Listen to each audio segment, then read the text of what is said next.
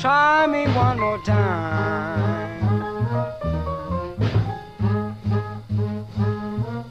Well, my love is down on me, baby. Please try me one more time.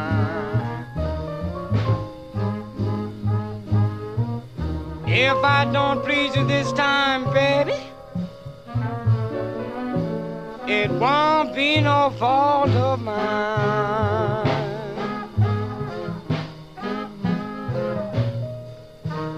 Some like 'em tall and skinny, some love 'em big and round.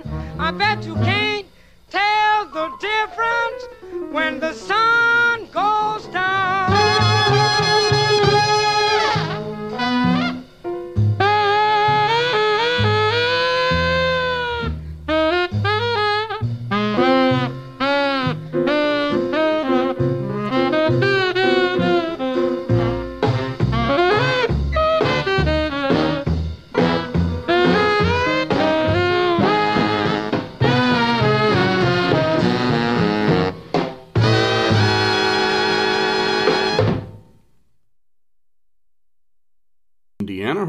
worldwide on Jazz Radio, WETF.org. My name is John Clark, and this is the Jazz Focus. Thank you for joining us again. Hope you're enjoying these programs. We are focusing on a lot of different jazz elements on this show, and today we're going to be listening to a series of recordings made for the Victor record label in the late 1940s, kind of the immediate post-swing era, leading into bebop and even into rhythm and blues. And this was a band that was led by the tenor saxophone player Illinois Jacquet. And Jacquet was born in 1922 in Louisiana. His family was actually Creoles from New Orleans who had moved to Houston, Texas about a year or two after Illinois was born. He was from a fairly large and musical family. We're going to be hearing from his older brother Russell on trumpet and singing today as well.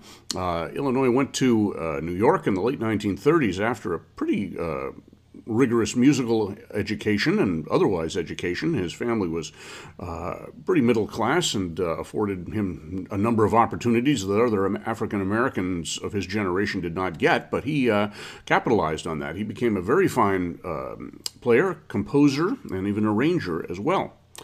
So when he went to New York in 1939, 40 or so, he started playing with some local groups. He was hired by Lionel Hampton in 1941 or 40 or thereabouts to play in his band. The only problem being was that up to that point, he was an alto player.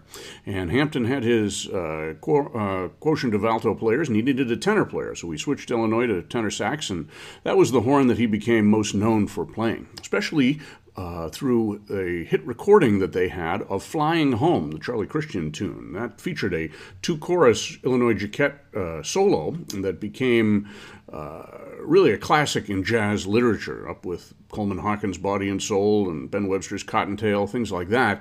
All the up-and-coming tenor players had to learn this solo, and even to this day, people still play it and quote it in that song, and others as well. After he went with Hampton for a while, he left and went with Cab Calloway for a few months. They didn't do any commercial recordings, but there's some live dates that he can be heard on. And then he started his own band in about 1945, four horns and rhythm section, and they started recording for several different labels, Apollo and ARA and other small labels on the West Coast. And we did a podcast on that group that I believe is out by the time that you'll be hearing this show. After a year or so of playing with that group and also doing guest appearances at Norman Granz Jazz at the Philharmonic concerts, Jacquet went with the Count Basie Orchestra in the late 1940s for a couple of years, kind of alternating with the band that he has here.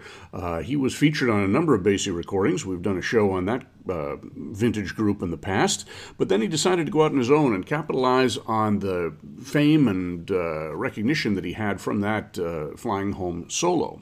And so that's where we're going to pick up this story, starting in December of 1947. This was after this band had been together for a few months. They were hired or engaged by RCA Victor, which was at the time probably the biggest recording company in the country. And they recorded 4 or 5 sessions until about 1950 when the band broke up after having been together for about 3 years. They were just worn out touring, and that was it for them. The band that we're going to be hearing, at least at first, includes Russell Jacquet on trumpet and vocals, Joe Newman on trumpet. He was had been or was about to go with Basie's band for a while and then leave and then come back and become a featured member of the Basie band for about 15 years. J.J. Johnson had also been with Basie's band on trombone. He was considered the foremost of the modern jazz bebop trombone players. Jacquet on tenor, Leo Parker on baritone sax. He had a series of recording dates and was known as one of the bebop Barry players, played with Billy Eckstine's band and others as well. Sir Charles Thompson on piano, Al Lucas on bass, and Shadow Wilson on drums. And the first 2 tunes we heard were from that first date that they did, December 18th of 1947. All these, or at least the first bunch, were recorded in New York City. We started out with Jet Propulsion and followed it up with Try Me One More Time. Both were by Illinois Jacquet. Try Me One More Time was co-composed with his brother Russell, who took the vocal as well.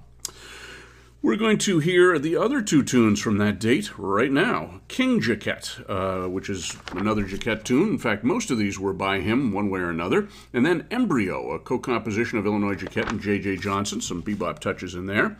And we're told in the discography that Jimmy Mundy, the great swing-era arranger and sometime tenor sax player, arranged most of these titles.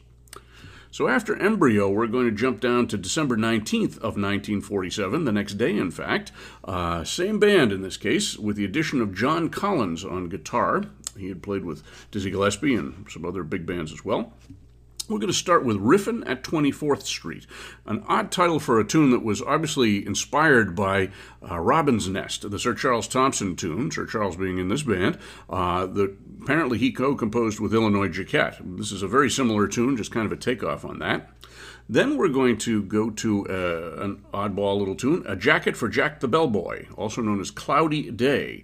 Despite the title suggesting a faster tune, this is actually quite a ballad-like tune. Cloudy Day is probably a better title, and Tad Dameron might be the arranger of this one. Then we're going to finish up with a tune that Count Basie had recorded, and it's going to feature one of the composers, actually it's neither of the composers, which are Count Basie and Harry Edison, but a couple of the people who were featured in the band at the time this was recorded, J.J. Johnson and Illinois Jacquet. So that's our set coming up. King Jacquet and Embryo from the first date, then Riffin' at 24th Street, Jacquet for Jack the Bellboy, a.k.a. Cloudy Day, and Mutton Leg.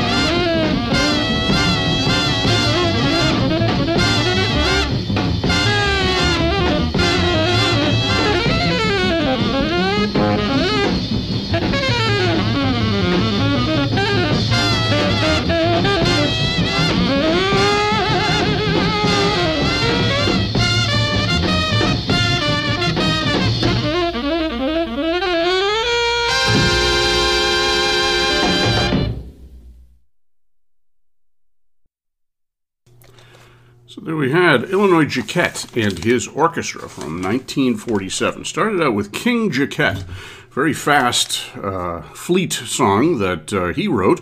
That was recorded on December 18th of 1947. All he's done for Victor in the first couple of sessions in New York City. We heard Russell Jacquet on trumpet, Joe Newman on trumpet also, J.J. Johnson on trombone, heard a little bit of him, Illinois Jacquet on tenor, Leo Parker on bari, Sir Charles Thompson on piano, Al Lucas on bass, and Shadow Wilson on drums.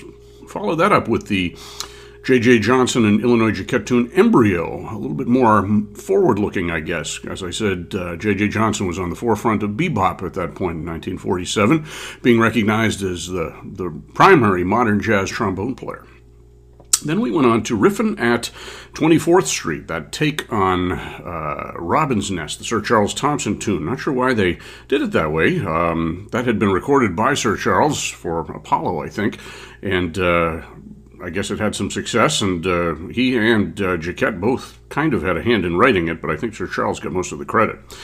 Same band with the addition of John Collins on guitar. That was from the next day, December 19th of 1947. We followed that up with Jacquet for Jack the Bellboy, a.k.a. Cloudy Day, kind of a ruminative, bluesy, slow tune that featured Jacquet at his best doing bluesy ballads, and that was probably a Tad Dameron arrangement.